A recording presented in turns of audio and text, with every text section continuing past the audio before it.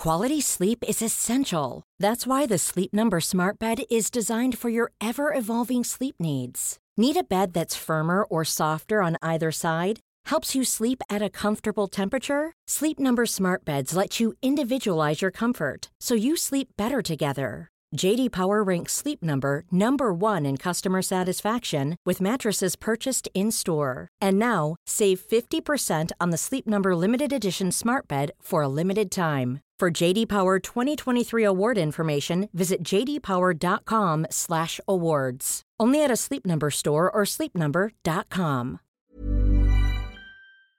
Welcome, friends, to another rSlash malicious compliance video. If you love these tales of conforming to the letter, but not the spirit of a request, make sure to hit those like and subscribe buttons down below. That said, our first story of the day is by Amaron. Bill by the hour, then I want the full hour. Years ago, I worked in the head office of a national corporation. Although we were all salaried employees, everyone had to keep a weekly timesheet. We had to account for everything we worked on, so our department could build the appropriate team or group for our time. This was a company-wide requirement, so it wasn't just a case of our leaders micromanaging. The least time you could log was a 15-minute increment. Every minute of the day couldn't be billed to other departments, so we had a code that was billed to our own team's budget. This was used for general tasks not specifically attached to any ongoing projects, like checking emails, status meeting your manager, training and development, and even filling in the timesheet. Management emphasized that we should use our team code as little as possible. I later learned that the less time billed to our team's code meant a bigger pool of bonus money for our whole team at the end of the year. One of the internal services that regularly billed our team's code was IT. Anytime we needed computer support, they'd send an agent who would troubleshoot and fix the problem. When the work was done, they'd get us to sign a work order so they could bill our team. No big deal. About a year after I joined the company, the IT department changed their billing protocols. While every other group in our company would bill you in 15-minute increments, IT decided that they'd bill in 1-hour increments. No idea how they sold that to the VPs, but no one objected. So if IT only took 15 minutes to solve my issue, they'd still bill my team's code for an hour. It didn't take long for my bosses to notice that our team's code was being billed a lot more than it had in previous months. But no one connected the dots and tied it to the new IT billing practices. Cue malicious compliance. Here's how my next encounter with the on-site IT agent went. IT said, "All done, please sign this invoice." I say, "This invoice is for 1 hour's work. You were only here 15 minutes. They say, "New policy, just sign it." I say, "I'm sorry, I can't do that." IT said, "I don't have time to argue. We're really busy and I have to move on to the next ticket ASAP. Tell you what, I won't bill you for this visit, but next time you'll have to sign regardless of how quickly we can solve your problem." This happened a few more times, and I continued to object to any bill that didn't reflect the actual time spent on my issues. They kept agreeing to give me a free pass this time. After about the 4th or 5th time, the IT agent finally stood his ground. He said, "You have to sign this invoice." I say, "I'll gladly sign it in 45 minutes. Once you've been here a full hour, feel free to pull up a chair and sit down." He was clearly frustrated, but he decided to call my bluff. He sat down. A minute later, he pulled out his laptop and started working on something else. I said, "What are you doing?" They said, "Getting caught up on a few things while I wait out the hour." I say, "Oh no, this is my time. You're not allowed to work on anything else for anyone else." They say, "What do you expect me to do? Just sit here and do nothing?" I say, "Yes, if you want me to sign that invoice, then you'll sit there and do nothing until the hour is up." This guy was stubborn, so he did indeed sit there for the rest of my hour. I signed the invoice and he went on his way. I shared the story with my colleagues and they all decided to do the same the next time they needed IT support. This went on for about a week. Then IT changed their tune. They no longer asked anyone on my team to sign off on any invoice unless the job actually took an hour or longer.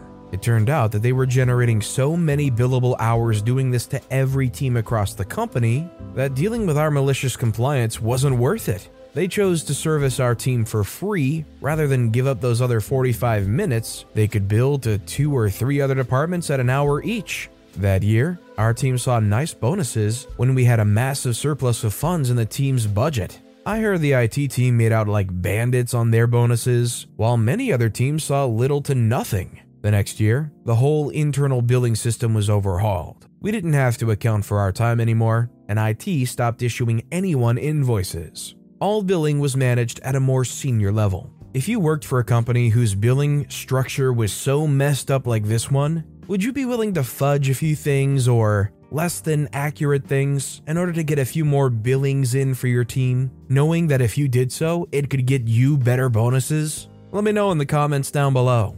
Our next story is by Stitchy Witch Lich. Whilst getting ready for my engagement party, father-in-law handed me his shirt and told me to iron it for him because I'm a woman. I ruined it. My father-in-law had traveled down to attend mine and my fiance's engagement party. He was getting ready and staying at my house. I had my hair half curled and my makeup half done, with not much time left. I was visibly rushing. He handed me his shirt and said, "Iron this for me." Apparently, being a woman gave me the necessary qualifications for being the chief ironer. I took it off him with a smile and ironed the vinyl, I think, print on the highest setting and ruined his shirt. Oops. Sorry, father-in-law. I don't know why you thought I'd be good at ironing, but I'm terrible at it. I tried my best though. He had to wear an ill-fitting replacement for my fiancé. He ironed that one himself. I'm not gonna lie though, I definitely don't know how to iron. I think it's kind of simple though, right? You just turn it on, and when it's hot, you just kind of like brush out the wrinkles or something, right?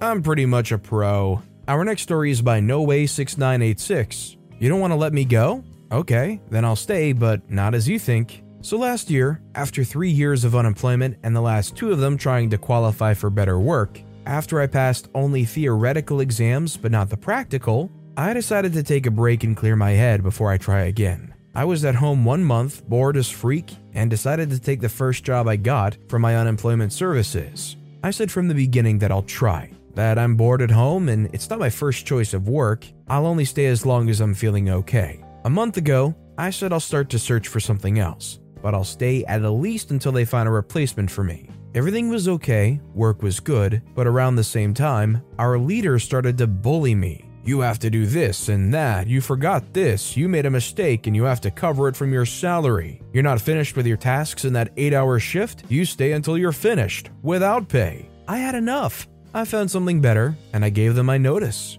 I tried to make it friendly, but my boss, who had no idea that I want to go until he got my notice, said I can give my notice only on Sunday, and I have to stay 2 weeks later. Okay, boss, I said I'll do it. I worked that day, and before my shift ended, I started to complain about back pain and other stuff. After my shift was done, I didn't give a fork about unfinished tasks. I said the next shift that I'm sorry, I did my best, I can't do any more, and home I went. The next day, I called my doctor, a wonderful one who's always covered my butt when I told him I needed a break from work, school, etc. And he told me I need infusions for 3 days in a row, therapy, and at least 10 days that I'm not allowed to work. I sent my boss all the details. Aftermath, today my boss called ready to end our contract early, because it's cheaper for him to end our contract than to pay me until the end of notice for my sick leave. I tried to tell you, but you didn't want to hear it. And if you force me to do something I don't want,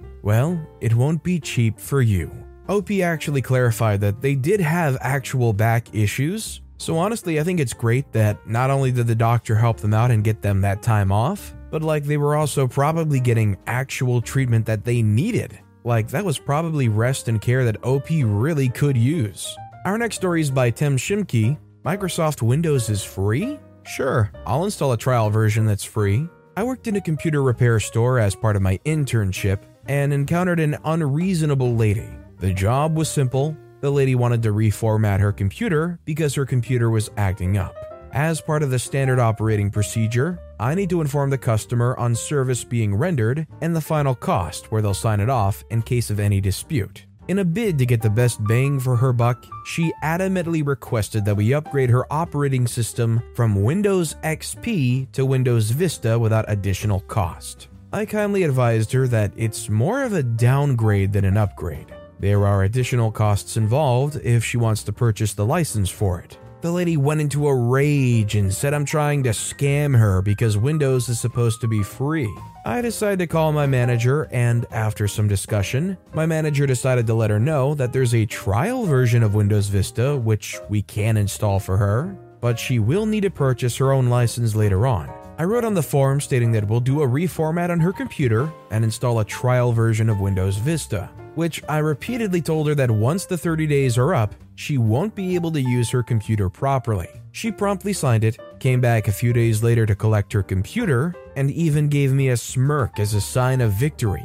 Sorry, madam, you are not having the last laugh here. To nobody's surprise, after 30 days or so, the lady called in and complained about why her computer was no longer working and demanded that we send someone over and fix the problem ASAP. My manager took the phone, explaining to her that we had warned her about the dangers before she signed it off. The lady was very furious on the phone and hung up on my manager afterwards. I don't know how many people out there can relate or even remember Windows Vista, but I will always die on the hill that I actually really liked Windows Vista. I thought it was cool. I think it got a bad rap because it had safety features that people got annoyed about, but nowadays is actually like the standard still. And also it was kind of resource intensive, so older computers coming from XP probably were kind of slow. But I thought it was good and I thought it did a lot of cool new things. This next story is by Mental Glass Ceiling. Don't want to tone it down? You're gonna have to. So this happened almost a decade back when I was in college. I had this roommate who generally was a very nice guy, but imagined his blanket to be a soundproof chamber. Every night without fail, he would call his girl and the conversation would always end up being dirty. I tried avoiding it at first, but things got out of control when he got super audible. I brought it up one day, but he just gave me this deal with it shrug.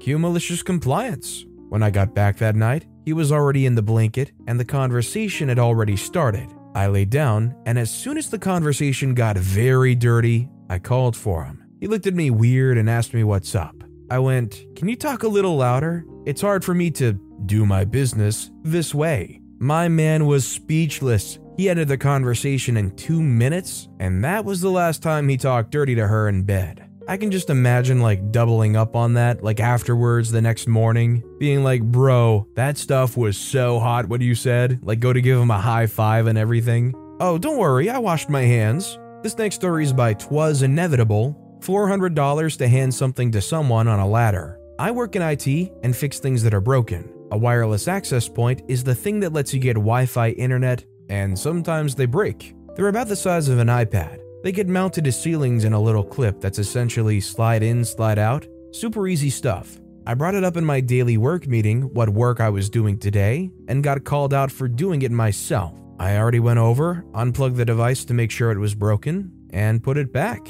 It's no different going to replace it. However, since it's dealing with wall cabling and power, these devices get their power from a data cable that runs to it, power over Ethernet. We're told to contact a low voltage vendor to come do the work for us. That way they're the ones climbing ladders and we don't screw with building power. Just got a quote back and it's going to cost $400 for a guy to show up, climb up a ladder about 3.5 feet, unplug an access point, and plug in a new access point I hand him while standing beside him. I cannot stress how easy this work is enough. Plugging in is the same thing as plugging an internet cord into your computer, game console, etc.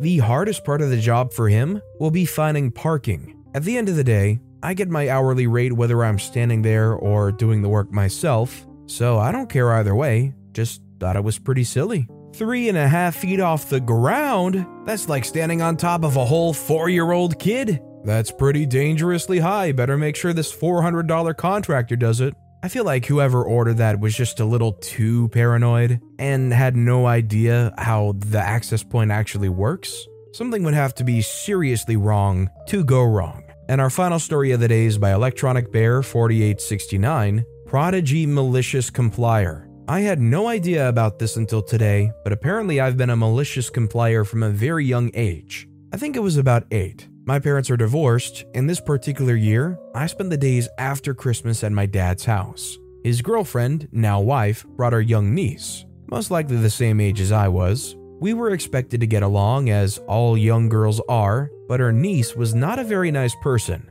After opening presents, I went to the bathroom and returned to see that she had scribbled and wrote her name on my gift. My father was not financially well off either, so it was my only gift. She had gotten her own gift, but decided she wanted mine as well. I cried and told my dad, but he didn't seem to care very much. After that fiasco, my dad offered to take me to the store so we could make breakfast. Like I said, my parents are divorced, and this would be the only one-on-one time we would spend together, but the thief decided she wanted to come as well. During our grocery trip, we were constantly arguing, and my dad was tired of it. We finally left, and she started screaming that she wanted to push the cart. My father told her that I would push the cart instead. She then started screaming and causing a scene because now she wanted to sit in the front seat, which is totally illegal, but whatever. Then I got a great idea. I told her she could push the cart and then ran so I could get to the front seat first. Then, to dig more salt into the wound,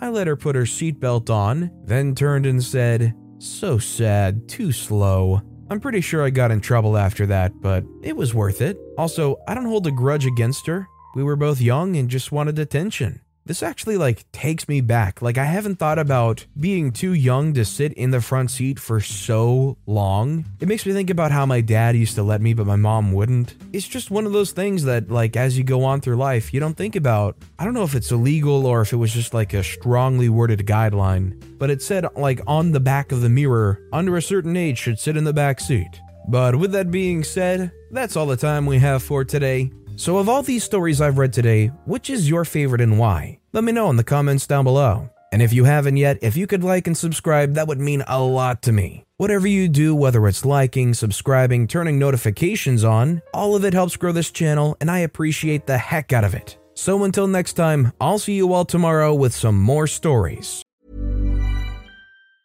Planning for your next trip? Elevate your travel style with Quince. Quince has all the jet-setting essentials you'll want for your next getaway, like European linen, premium luggage options, buttery soft Italian leather bags, and so much more. And is all priced at 50 to 80% less than similar brands. Plus, Quince only works with factories that use safe and ethical manufacturing practices. Pack your bags with high-quality essentials you'll be wearing for vacations to come with Quince. Go to quince.com/pack for free shipping and 365-day returns.